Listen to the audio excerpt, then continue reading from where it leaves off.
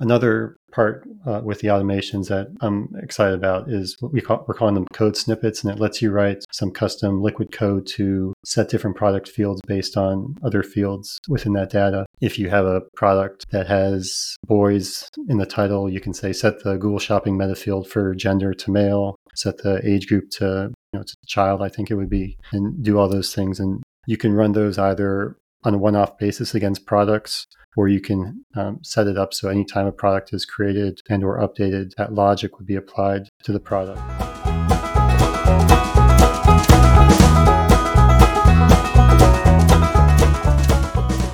Hey everyone, welcome back to the latest edition of the Liquid Weekly Podcast. I'm your host, Carl, with my co-host, Taylor. And today we're excited to talk with Daniel Beck of AbleStar. Daniel, can you go ahead and introduce yourself real quick? Yeah, sure. Thanks, Carl. Hi, Taylor. My name's Daniel, and I'm the CEO of AbleStar. We have 5 apps on the Shopify App Store. The most popular one's called the Bulk Product Editor from AbleStar, and over 10,000 merchants have used it to manage your product data. And yeah, I'm very excited to be here on the show. Thanks, both of you, for having me. It is our pleasure. And I know we can't wait to dig in with that. But as always, we like to start our podcast with a little catch up on what's going on in your life, what's something interesting you're working on, what's something new. So, Taylor, you want to go first since I'm talking so much? Yeah, sure. You're hilarious. You're talking so much. That's fine. Now's my time to start talking a ton. Sure, I'll be that guy. Mainly, most of my stuff in the e-commerce world, this gets released later, whatever. But we're like in the middle of like Black Friday, Cyber Monday prep at the moment, and so that's pretty much what I've been heads down in. Getting stuff ready. Was super fortunate. I had a merchant working with Global E. They're the merchant who's behind the whole like shop.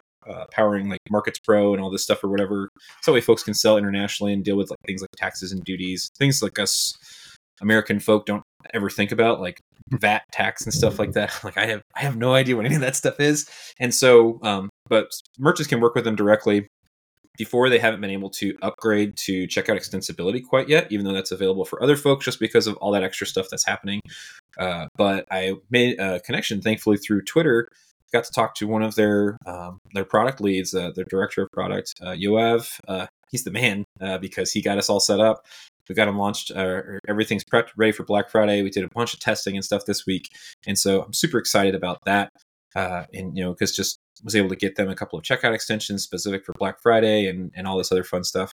The other thing, maybe a annoying thing that I worked with this past week too, was dealing with forms on Shopify. So if you want some like more customized forms and stuff like that, something outside of like dealing with sign up for our newsletter, basic info or whatever that we're already dealing with our email marketing platform provider. In this instance, they wanted to have like an employee form, like people fill out job applications and stuff like that. So we need something simple, takes in a CV or resume and cover letter and stuff like this and whatever. But there's not really like a whole lot of like really good forms out there. I tried Jotform at someone's recommendation. Just was fighting with it for a good chunk of time and didn't really enjoy using it. So I don't think I'm going to be looking around for another one in the future. So if anybody has a good recommendation for forms on Shopify for stuff like that, I'm all ears. And lastly, what I'm super excited to talk about today, launching a couple of stores, really that don't have a lot of like custom theme dev or whatever. Just sometimes folks reach out and they just need a store set up like that's relatively simple pretty quickly, and they don't really know anything about Shopify, so they're just reaching out to someone who's a Shopify expert. Come in, get something done, set up well for them, so that way maybe in phase 2 we iterate, do some custom dev stuff. But the product data conversations that you have with people who have like a brick and mortar store, and then they're trying to move all these products to like online products, just trying to work with them on like, okay, like this is the best way to present this kind of type thing. How do we set this up well for the future? And also to be discovered well in search and all these other things. So I'm really excited to learn a little bit more today about, dealing with all that fun stuff. Mainly because, if you're a dev launching stores, that is something a lot of times merchants don't have figured out. So that was a good chunk of time just trying to sit down, figure out with what limited product data I have, how we need to set this stuff up. And then in personal life, not a whole lot. So it's just a lot of work right now. So a lot of work. Who needs family when you have work? I mean, they're there, it's just, no, like It's just the normal, kids are swim lessons, gymnastics, all that stuff. It's just everything's on a routine right now. I understand. That's exciting. I never understood the whole European VAT tax. Like, how many VATs are you people buying, and what are you putting in all these VATs? Is it mostly wine? What do you need them for? It. Yeah. So ignorant. Carl and his dad jokes. I really need to go to Europe sometime so they can educate me. Daniel, how about yourself? What's going on in your life? Yeah, I'm in Europe, and I do have to deal with these VATs, as you call them. But yeah, a lot of what we're doing also is preparing for Black Friday, Cyber Monday. On the application side, we kind of have a feature freeze where we don't ship new features about 1 week before Thanksgiving and 1 week afterwards, just to make sure everything's stable for the peak season. Smart. Yeah, I'm not sure about with the themes and all, but like at this point, most of the bugs that we see are from some new feature that we just launched. You have people using the apps for a long time, and like the core code gets pretty stable and battle tested, but then you just think, oh, we'll add this one new feature, and then if you're not careful, that's where you get some issues. Yeah. So dealing a lot with that, and then we can talk about some more later, but we have this feature called code snippets, and we're trying to do a lot of work with the database, just making sure that those run efficiently when you're modifying your product data. Yeah, on the family side, kind of the same thing as Taylor. We're in the routine. We have swim class for the boys too, which is wonderful. And let's see, we have Thanksgiving coming up, which celebrating here is a little bit different than in the States. Thursday is just Thursday, and then it's also kind of difficult just to get the things you need for Thanksgiving. Like we're having trouble finding cranberries or a turkey that's more than like 1 or 2 pounds, it seems. But really, I would never even think about that, but that makes a lot of sense. Like a lot of that food is like more cultural to our culture. I don't think of like us Americans as having much culture, right? You always think of like other places as having like culture, right? But it is like if you go somewhere else, it's like, oh, that's an Americanized culture kind of type of food product. That's you just don't realize like all the things you might look for in the grocery store. Like yesterday, I made some croutons, and my wife was saying like, "Oh, I haven't had these in a while." And in the States, it's like, "Do you want garlic croutons?" This crouton's like, there's like 20 croutons. Yeah, my wife sends me to the store for croutons, and I'm like, "Which ones?" There's like 80. Yeah. Here, like, there might be some stores that have them, but we haven't found them. Oh, interesting. I always assume croutons were European. I was going to ask how long you've been abroad. Crouton, I think it's French word maybe, but at least here. Yeah, What was that, Taylor? And how long have you been over in Spain? Is this your first Thanksgiving in Spain? Whoa. Hold on, Taylor. This is the origin story. We're going to get into that here in just a second. Sorry. All right. Okay. All right. My bad. Wow. Thanks for the update, Daniel. I'll share real quick, and then we'll get into the origin story, because I know Taylor's dying to get into it. Just ready. So I have not actually been doing a lot of Shopify stuff recently, which I'm kind of sad about, but I'm also okay with on some level. Well, I expected to be quite busy given the Black Friday, Cyber Monday stuff, but it hasn't hit my desk, which, again, okay with. So in my free time, I'm doing a few things. One is in my other life, I'm an engineering manager, and I've been dealing with a team that's trying to figure out how to handle having strategic initiatives and also all these requests from other teams to get stuff done because they're the DevOps team and everything is blocked and everything needs to get out the door before Christmas. So I've been trying to explore some interesting ways of orchestrating that work, which probably is of no interest to anyone here because it's not Shopify related. But it's been fun to try to think through that and create out some systems and processes that really help unblock everyone and move things forward. The other thing I'm really interested in doing is, I'm sure you guys have been seeing all the AI hotness, which has been going on for it's been almost a year since GPT was announced, I feel like. So it's, had a time to kind of burn down a little bit, but I'm really excited to figure out ways that we can take some of the material that we've been curating for the last 2 years at Liquid Weekly and utilize it in a way to really help developers with the Shopify work. So I don't know exactly what that looks like yet, but I'm trying to do some research to see like what are the actual useful value bringing sort of things we could do, not just buzzword stuff, but stuff that actually would help developers around AI and utilizing our corpus of information.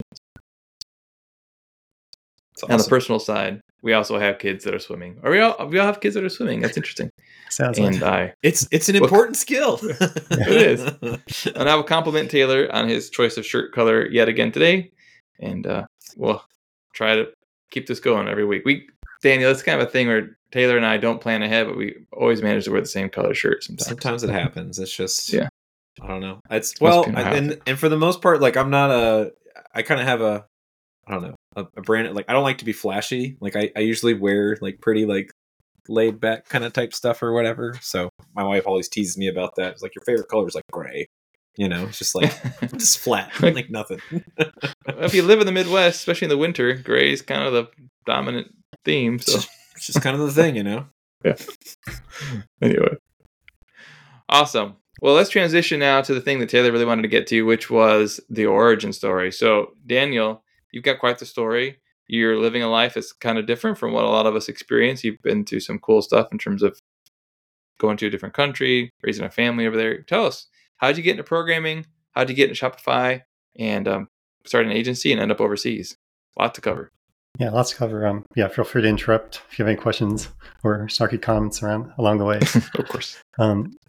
So actually, as a child, I grew up in Europe. My father works for a nonprofit, and we lived in France, Belgium, Germany, and also in Morocco for a little bit. So really from, I guess, late 80s, we were moving around a lot in Europe. And my dad, for his work, he had a computer very early on. It was like no hard drive, big floppy disks, not the smaller ones, type computer. So we always had a computer in the home and just, kind of using that for fun and then to learn as well. Initially playing video games and seeing how the video games work and trying to make your own levels and things like that. So that's kind of how I got into computers and programming. But then for college, I went to college near Chicago and I studied international relations. And just after that, quickly that brought me to DC because of international relations. But that was in 2008 and the economy wasn't doing great. And at first through Craigslist and then other places, I started getting jobs doing like web development, things like that. So that it's kind of the beginning of the professional development career. Well, that's a hard. I'd say if I can jump in there, what were you? So you're getting jobs. You're working in international kind of type, stuff in DC, but you're getting side jobs on web development. What caused that jump? Just because of your interest from childhood of building things with a computer? Yeah, I actually didn't have a job when I moved to DC, so it was just these jobs on Craigslist initially. And gotcha. So this is you're pivoting, right? Like you're just trying to make things work. Okay. Yeah, pivoting sounds a lot nicer. But hustling, yeah.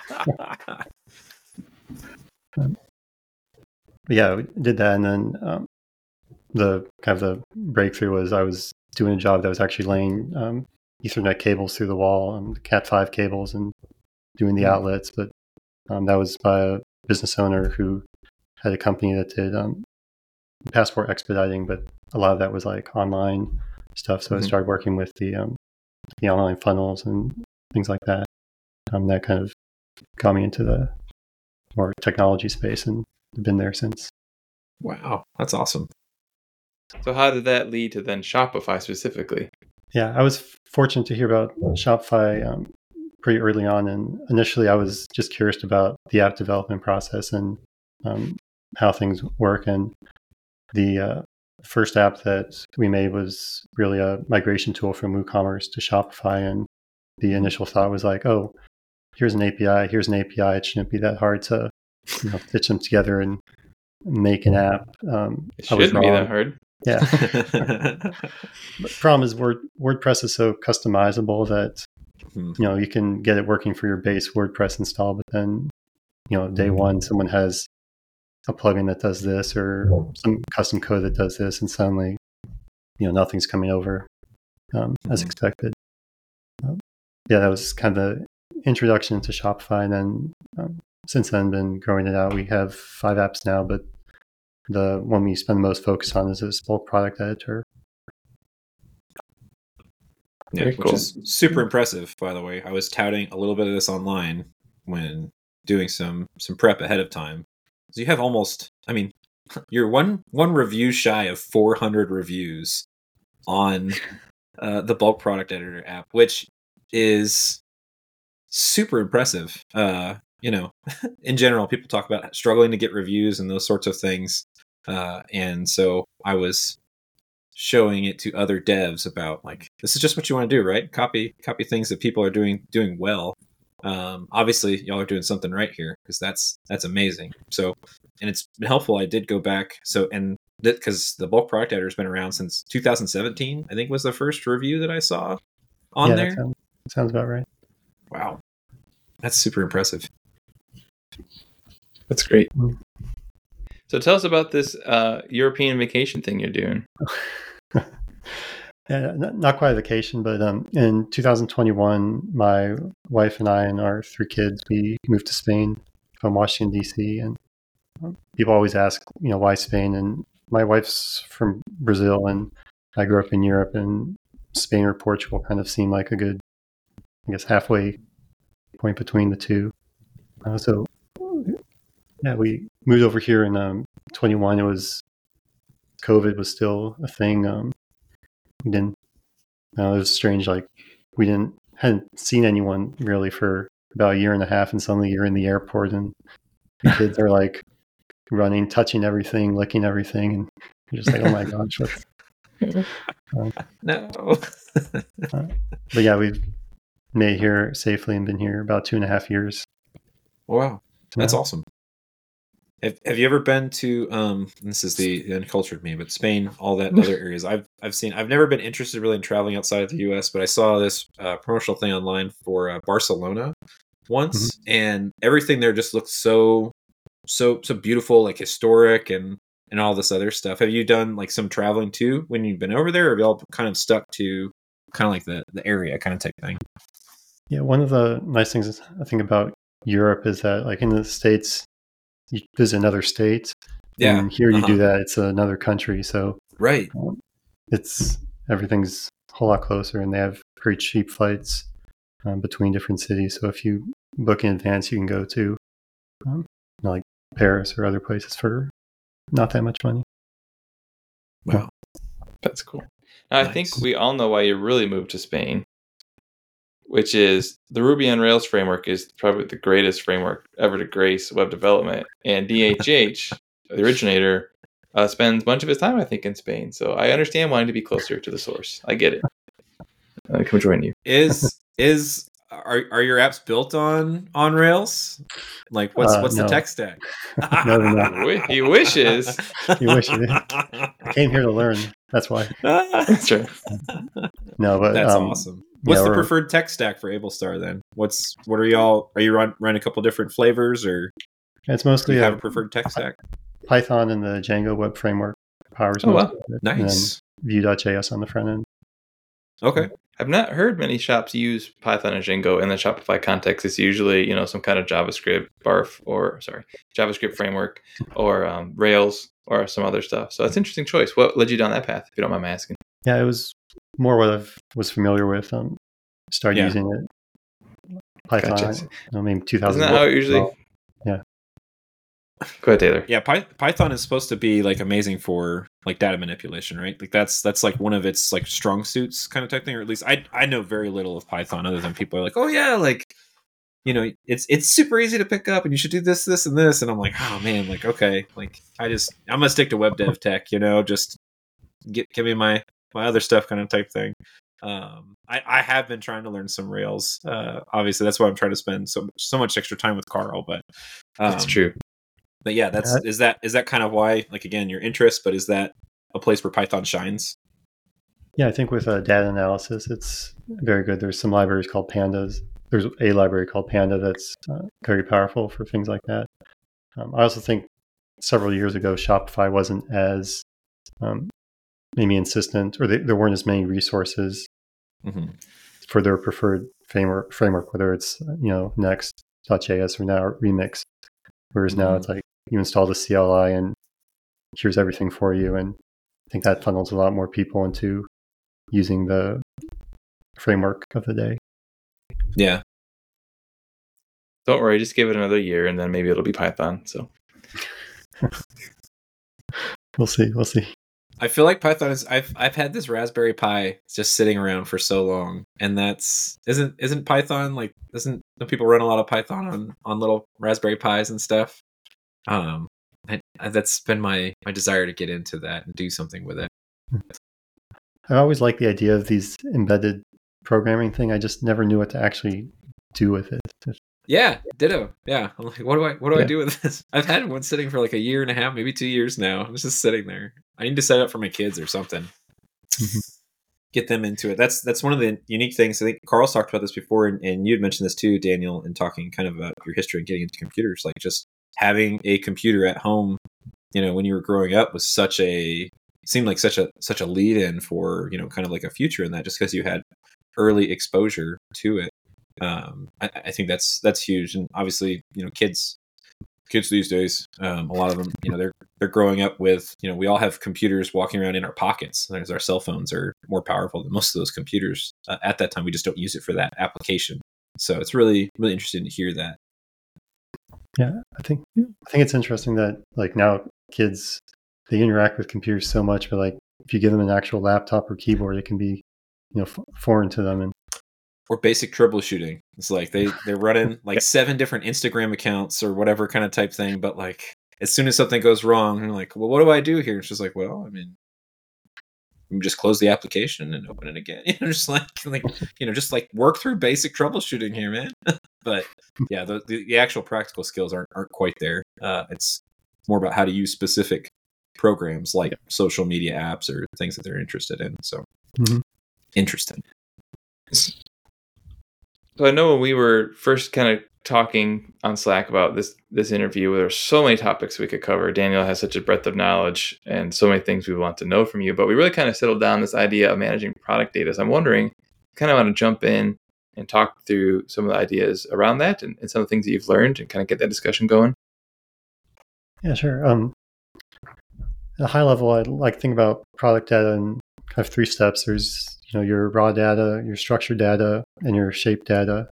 And the raw data is for your products, just the different sources you have. So it can be your images, it can be a spreadsheet of product descriptions and all these things. And at the raw data level, you kind of want to bring everything together kind of like in a funnel.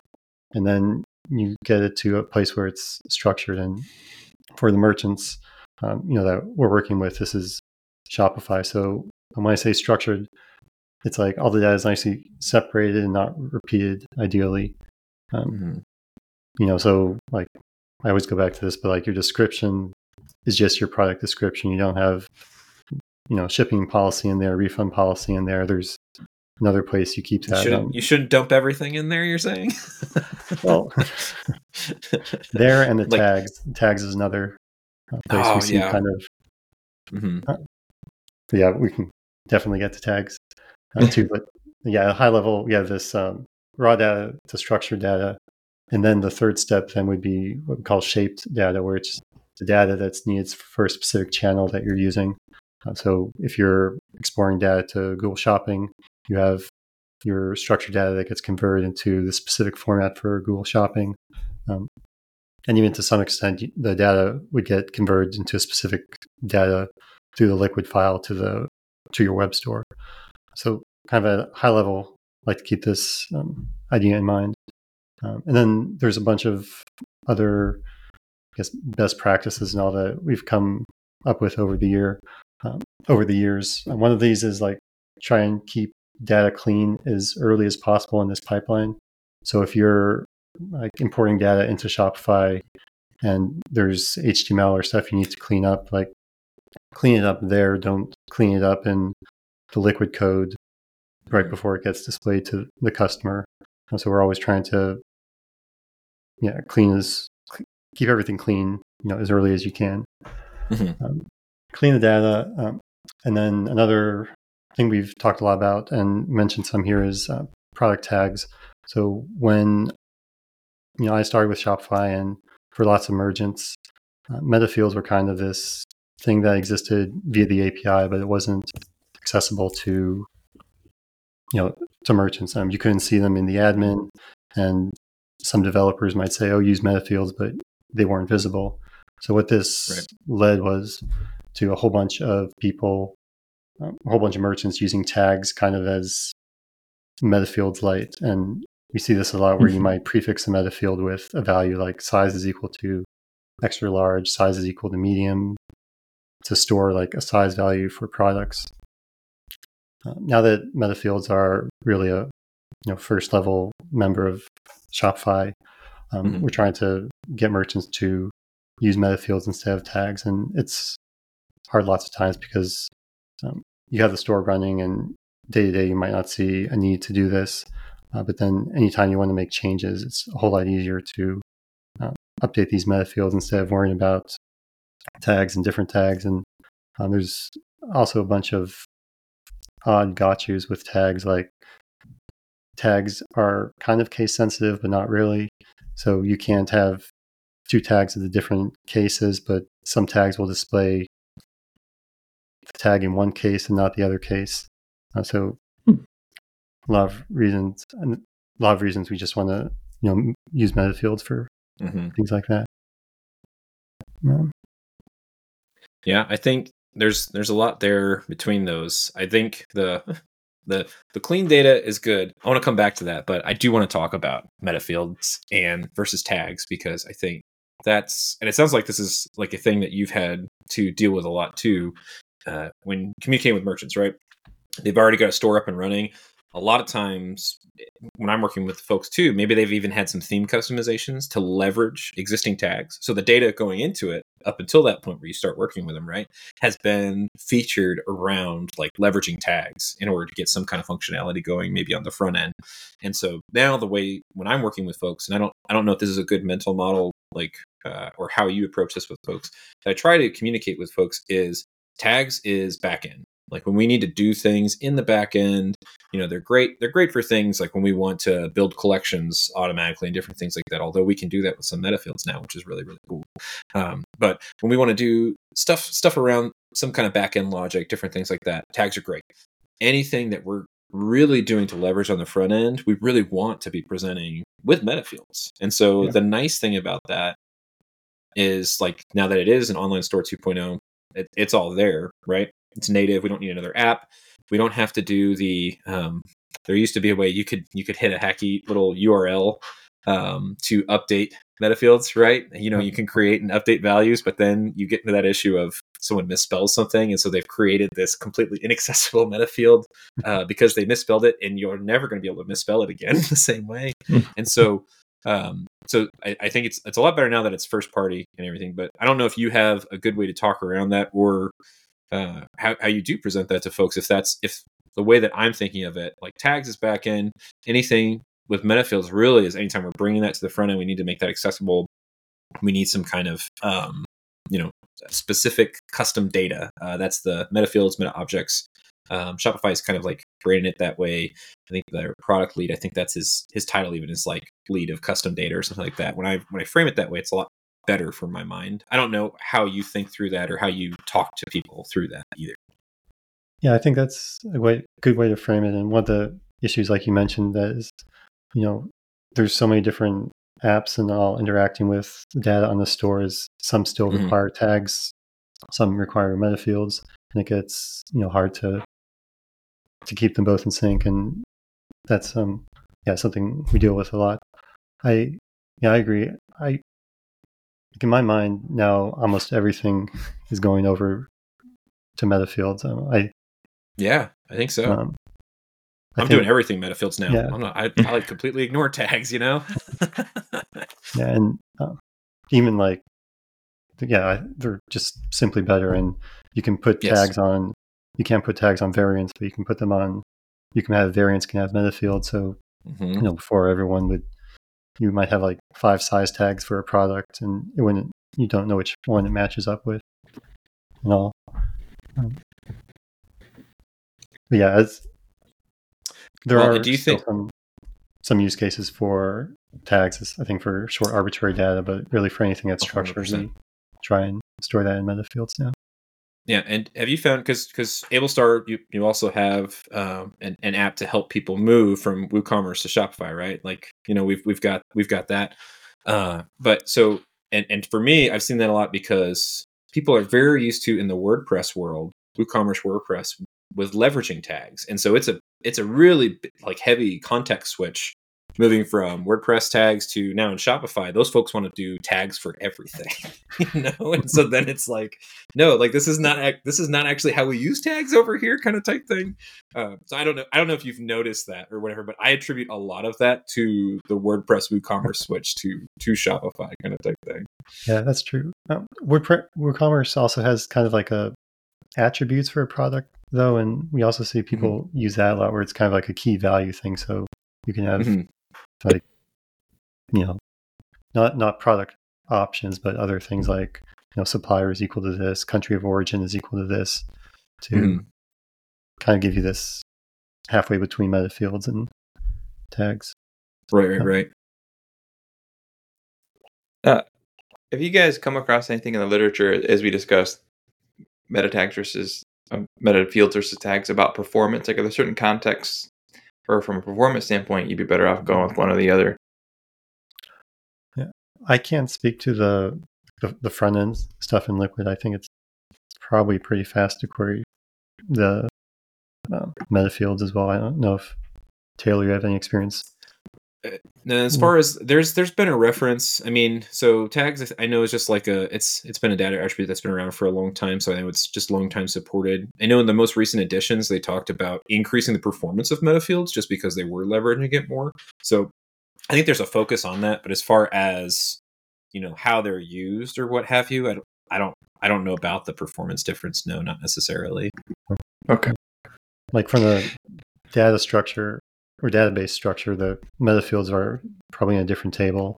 So there's probably going to be an additional lookup there, but I don't think the performance increase would be that much, especially once you bring in caching and other things. Yeah.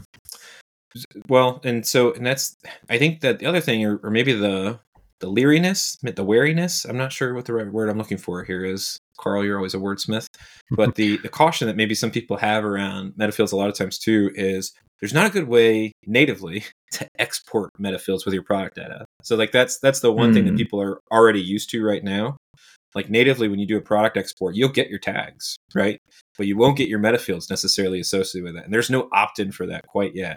So, when we are using this, because again, metafields are significantly more powerful, in my opinion, personally, and useful than tags. We're having to reach for an app to help us access those if we want to like deal with that stuff in bulk. Because AbleStar can do this, right? Y'all are working with metafields and stuff like that directly too. Yeah, as soon as you update a metafield on your store, our app will be aware of that, and then you can do an export, and we have the data in our database, so it's very quick to just dump the matching rows and see the different metafields.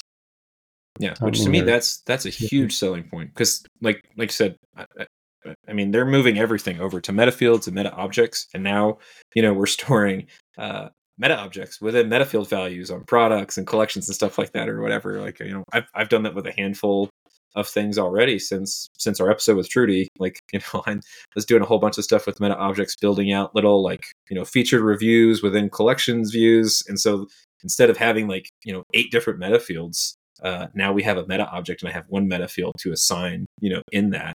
But it's a real big pain if people are trying to edit that stuff in bulk. They're having to do everything within the admin. Maybe they just want to deal with it in a kind of like more of a spreadsheet view so they can get to that data quickly.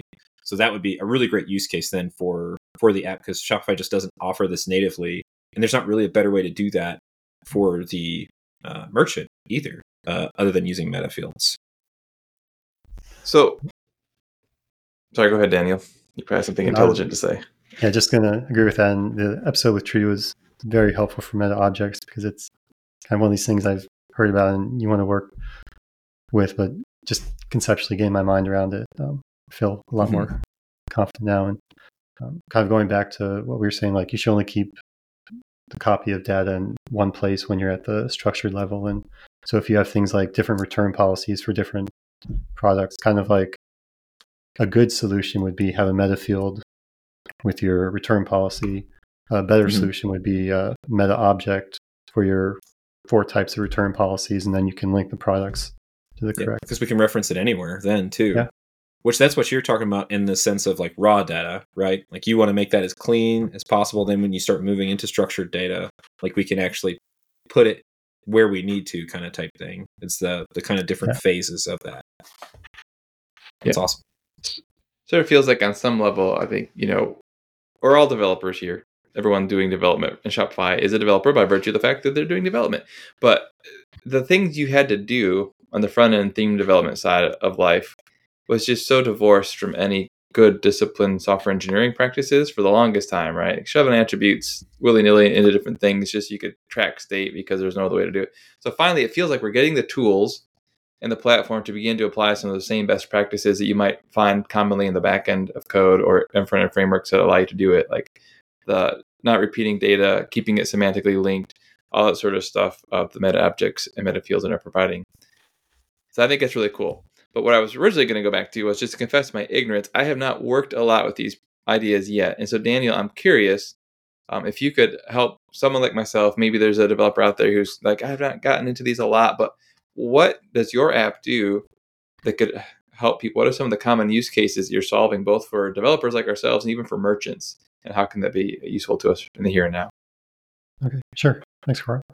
There's kind of two sides to the app. The first side is what we call bulk editing. So you can either with a spreadsheet or configuring it in the app, modify meta fields or titles, prices, and all that with a couple clicks. And since we keep a copy of your whole product catalog in our database, it's fast to search for the products you want, and you can do searches like find products that don't have any images or that were created, within this time frame.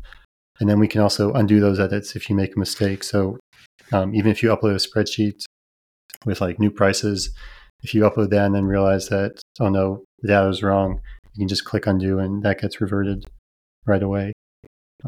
So this is backups for product data too. So if somebody comes in and deletes a whole bunch of stuff from your Shopify admin, but I've got it in AbleStar's bulk product editor, like I can get all that stuff back. To some degree, if you delete a product, for a while we do keep some of the information, but the product images are gone because those are hosted on Shopify. And they're specific. If you make edits through the app, those are saved within our database, but we don't have a log of every single value that like the description has been, except for prices and inventory, which we do keep a record for that. But that's kind of one half of the app is just this bulk edit. So, if you want to run a sale or update your data, make sure that everything's correct, you can do that. What we've been working on more recently are automations to kind of make this process simpler. So this is things like you can pull in data from a Dropbox URL to update your stock levels. Those types of like inventory sync, I think Shopify refers to it. Mm-hmm. Another part with the automations that I'm excited about is what we're calling them code snippets, and it lets you write some custom liquid code to set different product fields based on other fields within that data.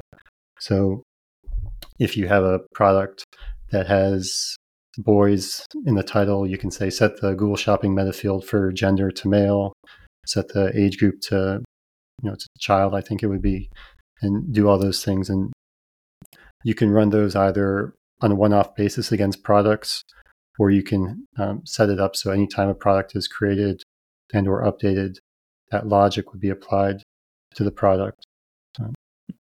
And you're supporting meta fields with that too? Yeah. That's amazing. Like lots of times, customers will already have an integration to bring in products to their store from a supplier, but there's a whole product life cycle they have to go through. So it comes in draft, and then they'll tag it with needs review, and then either using our app or manually they'll go through those products. Once it's ready and they've updated the fields, they'll publish it. But doing with these code snippets, you can kind of automate a whole bunch of that initial cleanup. So that's awesome. Really interesting. Yeah. So how does that work in practice, and why did you choose Liquid as the code? It like Python or JavaScript would probably have been my first guess personally. I think Liquid is something that more merchants are familiar with, and there are people like, and I understand it because not everyone's, a coding person, but like even like Liquid is kind of a barrier. Like I don't want to have to write code. I just want to be able to click and do what I want. But Liquid seemed like kind of a middle ground that was accessible enough, but still more powerful than being able to click. Yeah, well, and a lot of us devs who are already working in themes, like I'm using Liquid all the time, and I'm doing that already. Just now I'm not having to mess with doing that like in a product template. We can do that directly when we're already working on like cleaning up or manipulating the data on that. And that's awesome.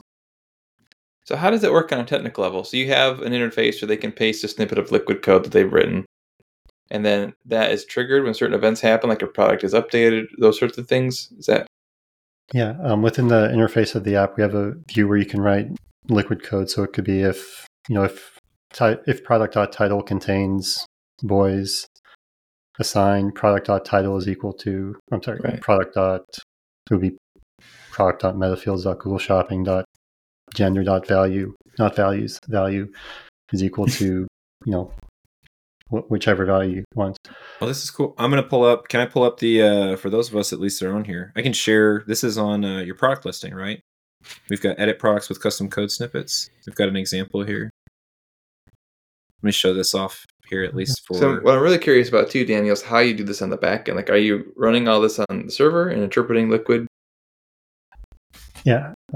Yeah, so that's kind of a view of some of the code that you could write. In this case, it's looking for if the product has a certain tag and adjust some other meta fields based on that.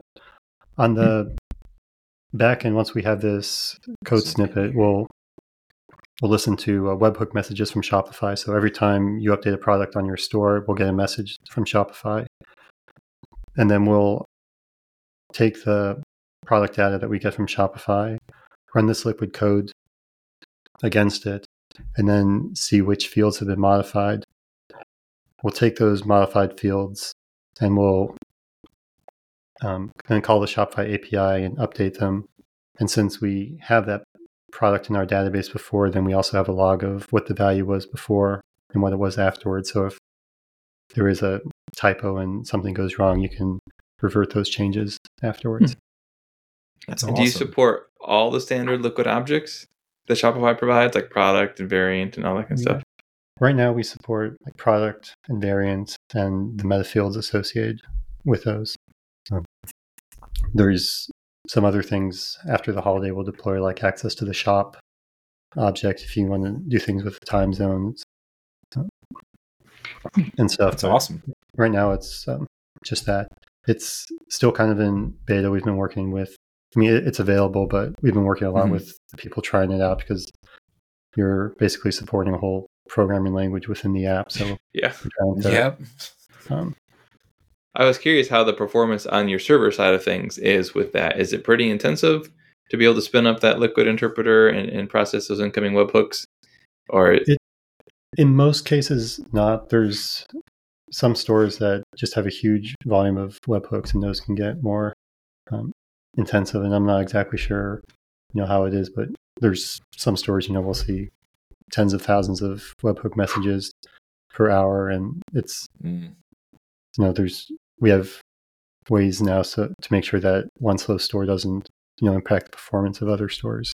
But it is something that at first you code and you think, oh, this will be great, and then you get 20,000 messages like that, and you're like, oh, okay, we need to make some optimizations here. Yeah. How are you running the app? Is it on AWS or some other infrastructure that allows you to scale in certain ways? Like, what are some of the tricks you have up your sleeve in that regards? Yeah. Well, initially the apps were running on a small computer in my attic. What? It's really? That's amazing. We spend thousands of dollars on Google Cloud now for the hosting, so it's a lot more reliable. We don't have to worry about power outages. Little more upgraded there.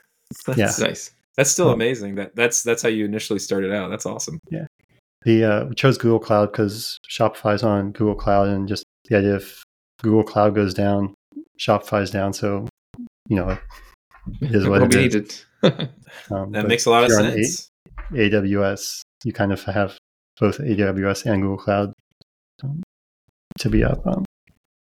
Big picture, I don't think huge difference between the two. We're not using too many of the advanced Google Cloud specific features versus the AWS specific features. It's, I guess, pretty standard infrastructure, but yeah. That's cool.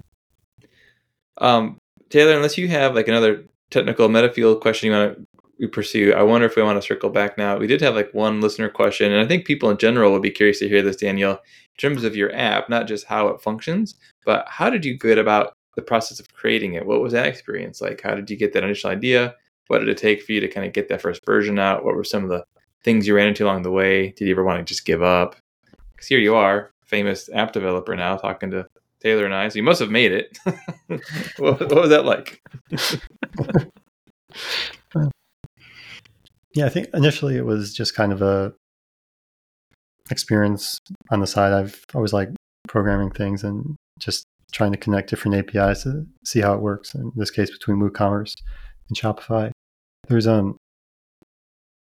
like regarding the question of like, you know, giving up and maybe wanting to just start over again. I think there was always this appeal of like a green field where you can just, you know, write your first line of code, start a new project without having to worry about any of the legacy stuff you've built up over the years. And that's kind of my inclination, is to do that. But as much as possible, I just say like, no, you have to keep working with, you know, what you have. And like at the end of the day, it's, you get more business value out of your current code base that has, you know, years of wisdom in some senses, like in there. And also going back to what we were saying with the bugs, like in Black Friday, Cyber Monday preparation, after you have this code running a while, it's not always the prettiest, but you know that it runs and it's been thoroughly tested and it has this reliability. It really does come down to perspective. I remember one summer in college, I had to spend the summer living in a fraternity house that we rented. It's not, I'm not part of a fraternity. It's just what the situation I was in, right? And when they were handing over the keys to us, one of the frat brothers was there, and he took us in the kitchen. He's like, okay, look, here's the griddle. Do not clean the griddle. It's got 20 years of baked in spices and seasonings on it. Like, do not clean that thing, right? So I think it's really your perspective, because, you know, when you look at your old code bases, you could see it as a frat brother does, which is like, this is all these baked in bug fixes and knowledge and things that make this app special. Or you could see it like I did, which that's repulsive. Like, you don't need to clean and start over again. So I totally get your feelings there. Well, yeah, I remember I have questions I say about following up with. So the first app for AbleStar was the WooCommerce importer. Yeah, that's correct. How did you settle on, like, what was did you just see a pain point here that you were like, we're going to do an import? Because back in the day, Shopify had their own little store importer. It was not very good, but you know, that's why they're relying on all these other apps now to do this, right? Like, because they're finding, like, you know, people like you are building stuff that's more stable and consistent here. So what made you think like, oh, this is the first app that I'm going to build? Yeah. Some of it was just, I wanted to play around with it, and it seemed like a good thing because I could write Python code to connect to different APIs.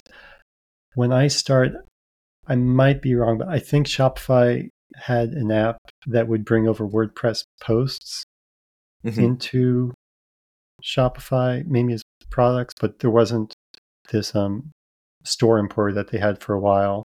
And then they did launch this store importer that they've since retired that would bring over Shopify or WooCommerce products, but not orders. So that was another kind of gap there. Is there's you can bring over products, but then people still need to bring over orders and ideally have them linked to the products. So you'd have to have some mapping of which WooCommerce products map to which Shopify products. Yeah, and I think that's a question that I don't know. I get asked a lot. I get asked a lot, and I see other people ask app devs a lot. It's like, well, how did you come up with this idea? So that was what I was curious about, was how you kind of saw like what was it that sparked? Was it a conversation of like people talking about like the pain points of like, this is super annoying, and you're like, oh, I'm gonna fix this, or maybe like you had your own store and you wanted to move it, and were like, I need to build something to fix this kind of type thing, that made you settle on a kind of type thing. But more so, it was you were kind of interested in like, I need to build a Shopify app, and like, I know I can get these two things to talk to each other, so I'm going to build an app for this. Yeah, I agree though. I think like the best advice is always like, talk to people, scratch your own itch, stay close to the customers. I was a little bit, I was fortunate too, because back then the Shopify App Store wasn't nearly as competitive. So you could, put something up there, people would start installing it and using it, and you could talk with the users pretty quickly. And I know even from an app we tried to launch about a year and a half ago, now it's just a lot more competitive out there. So the timing was also fortuitous for myself. Yeah. Okay. You say awesome. We try to launch it. So what is the situation over there at AbleStar? Do you have some partners, coworkers, contractors you work with? Yeah, there's about a team of 5, and it's a mixture of full-time people and contractors. And we're fully remote, based U.S. and Nigeria to Brazil and Europe. You've got that degree in international relations. You might as well use it. It's all coming together. Well, that's really cool, because that's a completely different skill set from development work, right? And constructing that agency, getting those people going. Like, how has that been? Has that been a big stretch, or do you naturally find you have some of those skill sets? No, it's been a learning experience and something I'm still working on. And there's challenges to working remotely, and it's funny. Like if I'm doing development for someone, in my mind I'm like, I want to be remote so I can do my work. And then kind of if you're on the other side, you're like, no, I'm going to be able to see what they're doing. But no, we try and keep it as asynchronous as possible. So we're just looking at really the output. It doesn't matter when or where you work on it. Yeah, that's really cool. Well, congratulations. I feel like it's a big hurdle to overcome, right? It is, a lot of people's story is kind of like you guys are like, oh, I'm picking up random things from Craigslist, whatever, get into it. You start getting more proficient at it, doing more work. And then you have that question of like, how do you expand your influence? Do you scale by starting an agency? Do you try to find some contractors to work with? And it's just a whole nother leap. And so to see people do that is really impressive. So Daniel, I mean, you've got some widely regarded apps. You've got a group of people you're working with, and that's really cool. It's quite an accomplishment. Thanks. Still lots of challenges, still learning a lot, every day. Because like I said, there's still this like thing like, oh, let's just write a new app. And there's right. Kind of like the endorphin rush from doing that. And you kind of have to keep the griddle. Embrace the griddle. Yes. Embrace the griddle. All right. Do you want to transition to our in the community section now, Taylor? Yeah, for sure. We definitely can, because it's super related anyway. So I had referenced earlier before a little bit about how one of the things that I was doing in order to start kind of preparing for our talk today, Daniel, was take a look at AbleStar. And so I hadn't had the chance to interact with you online yet before, which I saw like you're on Twitter now. So I think we got you on Twitter. Kind of type thing. So, but one of the things that I was super impressed with, and I alluded to this earlier, I'm gonna go ahead and share my screen here a little bit. Was just the, some of the things that we talked about here already was just like the sheer number of like, man, y'all have a ton of reviews and people just talk about how difficult that is. And they're positive too, like, as well. But one of the things that I noted that I don't see a whole lot of apps do all the time is they don't offer this like free kind of type or free for dev stores kind of type thing. And so when I see like a big established app like this that's been around for a long time, has these reviews, I'm like we can call this best practice, right? Like the stuff that y'all are doing, I would probably call best practice because y'all are killing it. And so one of the things that I put out there, not to toot my own horn here, was I asked other app devs, like, why aren't you doing this? And I even posted a screenshot using y'all's, pricing table here. And so I got a lot of feedback from this. And so, like I said, it's in the community section here, like I said, but I'm promoting my own post here. But it got a lot of really good feedback from devs. about it, and even some folks from Shopify. Liam Griffin said that he would put some of these ideas ahead. But one of the things that people talked about was the difficulty dealing with merchants who see like, oh, there's a free plan available. Why can't I get access to this free plan? Having to explain that it's for developers, and so that way they can test things out. That was the biggest thing that people had a gripe with. And so Shopify, some of the folks or whatever, they said at least, people on the team are looking at it. So hopefully maybe by the time this episode comes out, we have a little bit more information about that. But I think that this is a great thing to do, just to make sure other devs know. Because like I said, in my mind, when I'm going to check out, apps for customers, I'm trying to see like, can I test this on a dev store first before we're going to have to do a free trial, potentially mess up data in the actual store, or something like that. And then potentially skewing numbers for an app dev. I feel bad for, I'm download this to a dev store, run your free trial, and then like delete it. I'm messing with your metrics probably too that you're tracking. So those are some things that I thought were really interesting. There's a lot of really good discussion around that from folks, pros and cons. Some folks saw this and they said, oh yeah, we're going to add this to our app listing.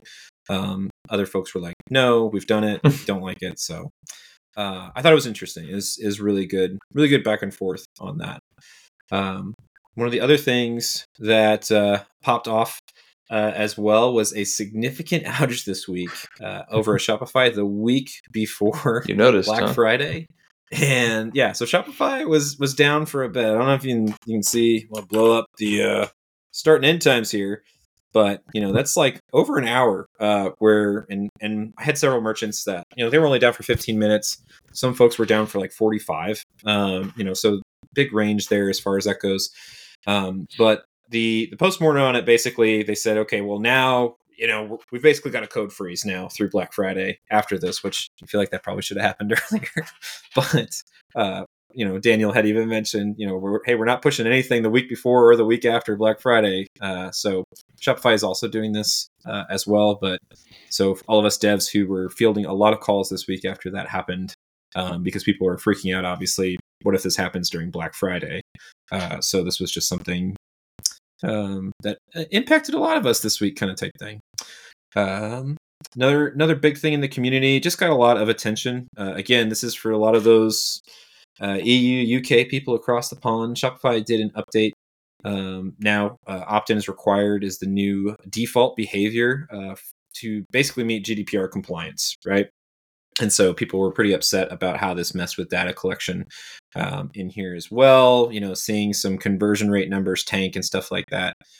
So just something worthwhile and notable. It's important to pay attention to the changelog, because this was pretty much the only place that it was announced, right?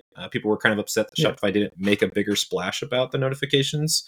But that is just something to be aware of. If you're working, in Shopify, you should probably be paying attention to this stuff. So, but yeah, that's my couple of quick hits in the community.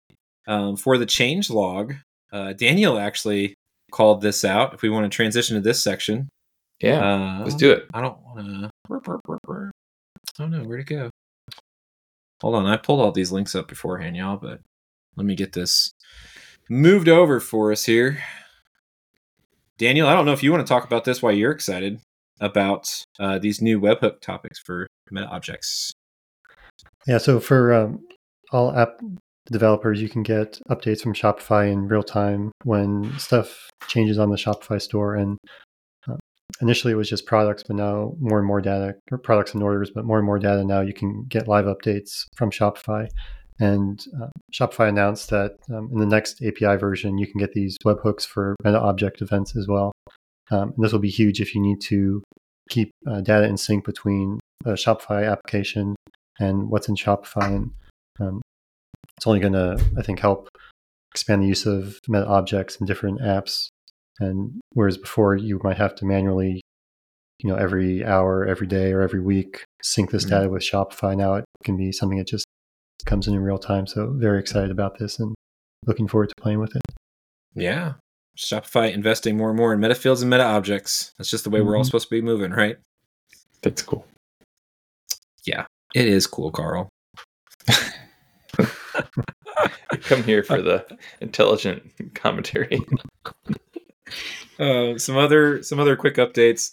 UI extensions. So check out UI extensions. I know, Carl, you were playing around with some that were in the pre-checkout. I don't know if you've been messing around with that lately or not. But thank you and order status pages have launched as well. Order status pages, just a real quick call out for those of you that maybe have been moving towards that. It totally updates the URL, which is kind of annoying. Like with new accounts, new customer accounts, if folks have dealt with that, there's a whole bunch of stuff that's going to be really leveraged there. They have made it to where now you can set it up as like a subdomain, but it's still separate from the store, which is one of the big reservations that people have about the new order status page, new customer accounts and stuff. But at least the new extensions have been updated for public view, not just behind developer preview as well. So that's pretty cool. And then developer preview for the Cart Transform API. We're running a little long, so I'm not going to go super heavy into this. But basically, it's just the Cart Transform API. I have not been able to play around with this yet, but I'm super excited and waiting to see other people who are smarter than me get a lot of this figured out. There's a bit of chatter about it in the Shopify Partner Slack. That's really good, specifically when we're looking at functions, channels, and stuff like that. There's been a lot of good communication there about some of the different things that you can do as well. Basically, just making it a little bit easier to work with this, especially in particular with bundling kind of type stuff. And then new fields on the country liquid object. So Shopify kind of like pushing further and further into just more like international type markets and stuff. This is really handy just because I even was working with someone just this past week who was messaging me asking about like, well, hey, how do we like access stuff specific to markets or whatever when we're trying to mess around with this stuff via liquid. And so there's a lot of really specific things that you have to do when you're considering all that. But biggest thing that I've found is the localization object. I think off the top of my head now I'm like, shoot, that's the right one, right? When you're dealing with that stuff, when you're having to deal with country, locale specific and markets, that's one of the best, easiest ways to access it. But in the future, I think it'll be good to see a little bit more of this. I've definitely played around a little bit more with this with some of the merchants I've been working with. So nice to see that this is expanding a bit. And then last but not least, and there's obviously tons of other stuff, new version of Hydrogen's been released, a handful of breaking changes, again, built on Remix and updating to Remix 2. So just for those of you that are playing around with the headless environment and those sorts of things, just be on the lookout here for some updates if you're trying to use the newest and funnest stuff. But that's my real quick rundown there without going too heavy into this kind of type thing. I don't want to run too long here. Oh, that's great, Taylor. I appreciate you pulling that together. And Daniel, he contributed. I don't know what you were doing. You were slacking in the changelog updates there, bud. Is that me? I'm talking to you, yeah. Daniel's contributed like 2. Oh, actually, what was the other one? Oh, the other one wasn't Shopify specific. Daniel, did you want to mention that? Not Shopify specific, but in Excel by default, it converts long numbers into scientific notation. So if you have product IDs, or variant IDs, it's just a pain because you edit one thing, you save it without doing the right incantations, and suddenly you lose all your product IDs because they're in scientific notation. They just a week or 2 ago added an option where you can disable this automatic conversion. And I've noticed in Excel now, if I open up these files, it asks me, do you want to automatically convert to scientific notation or not? So like, just no, don't do it. That's awesome. Dealing with these product spreadsheets with variant IDs or product IDs, it's comes up so often. I'm really happy that this is now a thing. Nice. Yeah. Especially if you're moving around a lot of data back and forth between systems, like you're going to have to you're using Excel, you're using Google Sheets or something at some point or another kind of type thing, right? And then obviously to, something like AbleStar when you really get it heavy into having to go back and forth there. Awesome. All right, should we do pick of the week?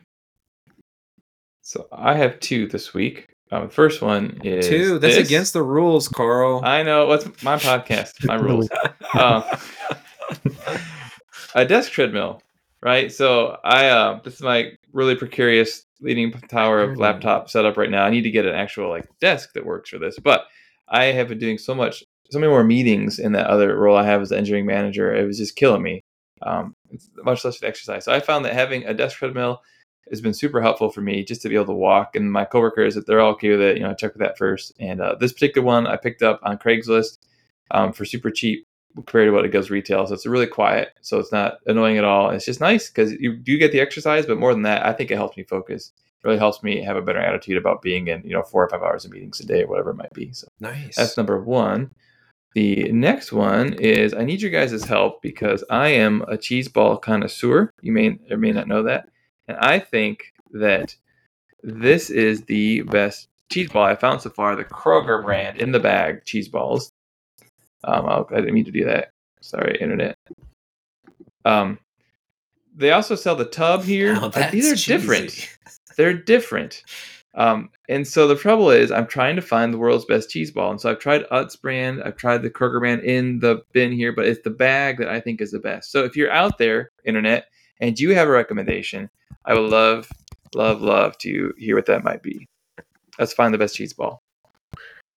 You crack me up, man. You and your cheese balls. I ate a whole bag yesterday for lunch. It's bad. Again? It's bad. I know. I didn't mean to. Carl texted me like 2 weeks ago and was like, "Oh man, I just ate a whole bag of cheese balls." And then the next day he texted me and said, "I'm so mad at yesterday, Carl, for eating all the cheese balls." Yeah. What's wrong with you? You got the treadmill though, right? So you're good. Yeah, well, there you go. So I've reached homeostasis, but still, it's not good. All right. How about you, Daniel? Since you're the guest, you can go next. Oh yeah. I don't know if you can pull this up, Taylor, but I've got it pulled up. .com. Kind of backstory about this. The person that runs this website, his name is Cliff Stoll, and he was a astronomer at Berkeley back in the 80s, and he was also a systems administrator back then, and basically found out that these Russians were breaking into Berkeley's computer systems and got involved with the FBI. But this was back in like 1986, so this whole idea was new, and he wrote a book called The Cuckoo's Egg, kind of talking about it. It's a good book. Have you read it? I have. It's good. Okay. So anyway, I found out recently he also sells these glass bottles online, and there's mathematical properties to these I do not understand, but I think mathematically the volume of the bottle is 0 because it kind of like folds in on itself. But they're pretty cool, and I had just ordered one. But I also like it because in the days of all these e-commerce Shopify websites we're looking at, this is also an e-commerce website that does sales, and it has about 4 lines of CSS if you include the new lines, but it just has the information you want. And when I placed my order, he sent an email of him with the bottle in front of like flowers in his garden and like the whole thing saying nice. So it was just a very I don't know, kind of like we think e-commerce has to be one way, and I think for larger businesses it does, but there are other ways to do it, and this was a very refreshing experience I had ordering on here. That's cool. Yeah. Just, it doesn't need to be this like big convoluted branding kind of type thing. Like you could just have a really cool product idea and just throw it up here with some super basic HTML kind of type stuff and just sell stuff. Yeah.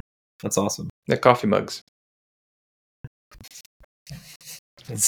That's how dare you, Carl.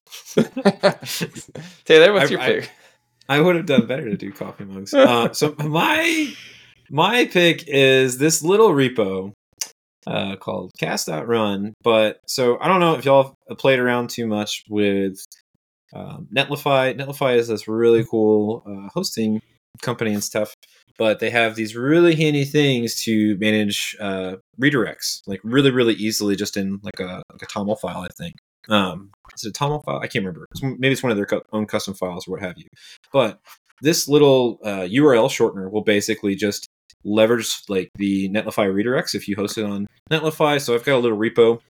So I share a lot of different things for clients where, they've got where their folders go for like when they need to upload assets and different things, or if we have like project boards and stuff like that or whatever. So I use Basecamp and I use Google Drive for that. And both of those programs give you these big ugly URLs, right? Whenever you're trying to share them with a link.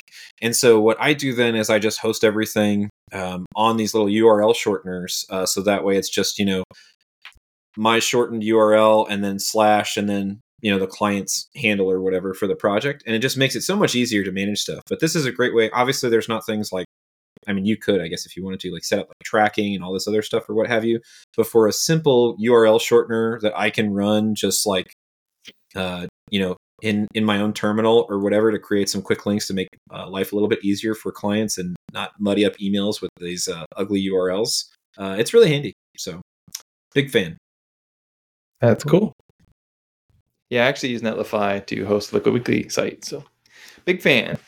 Nice. We use it too for Netlify's awesome. tablestar.com. So. Oh, there you go. Look at us. Yeah. We're all the same.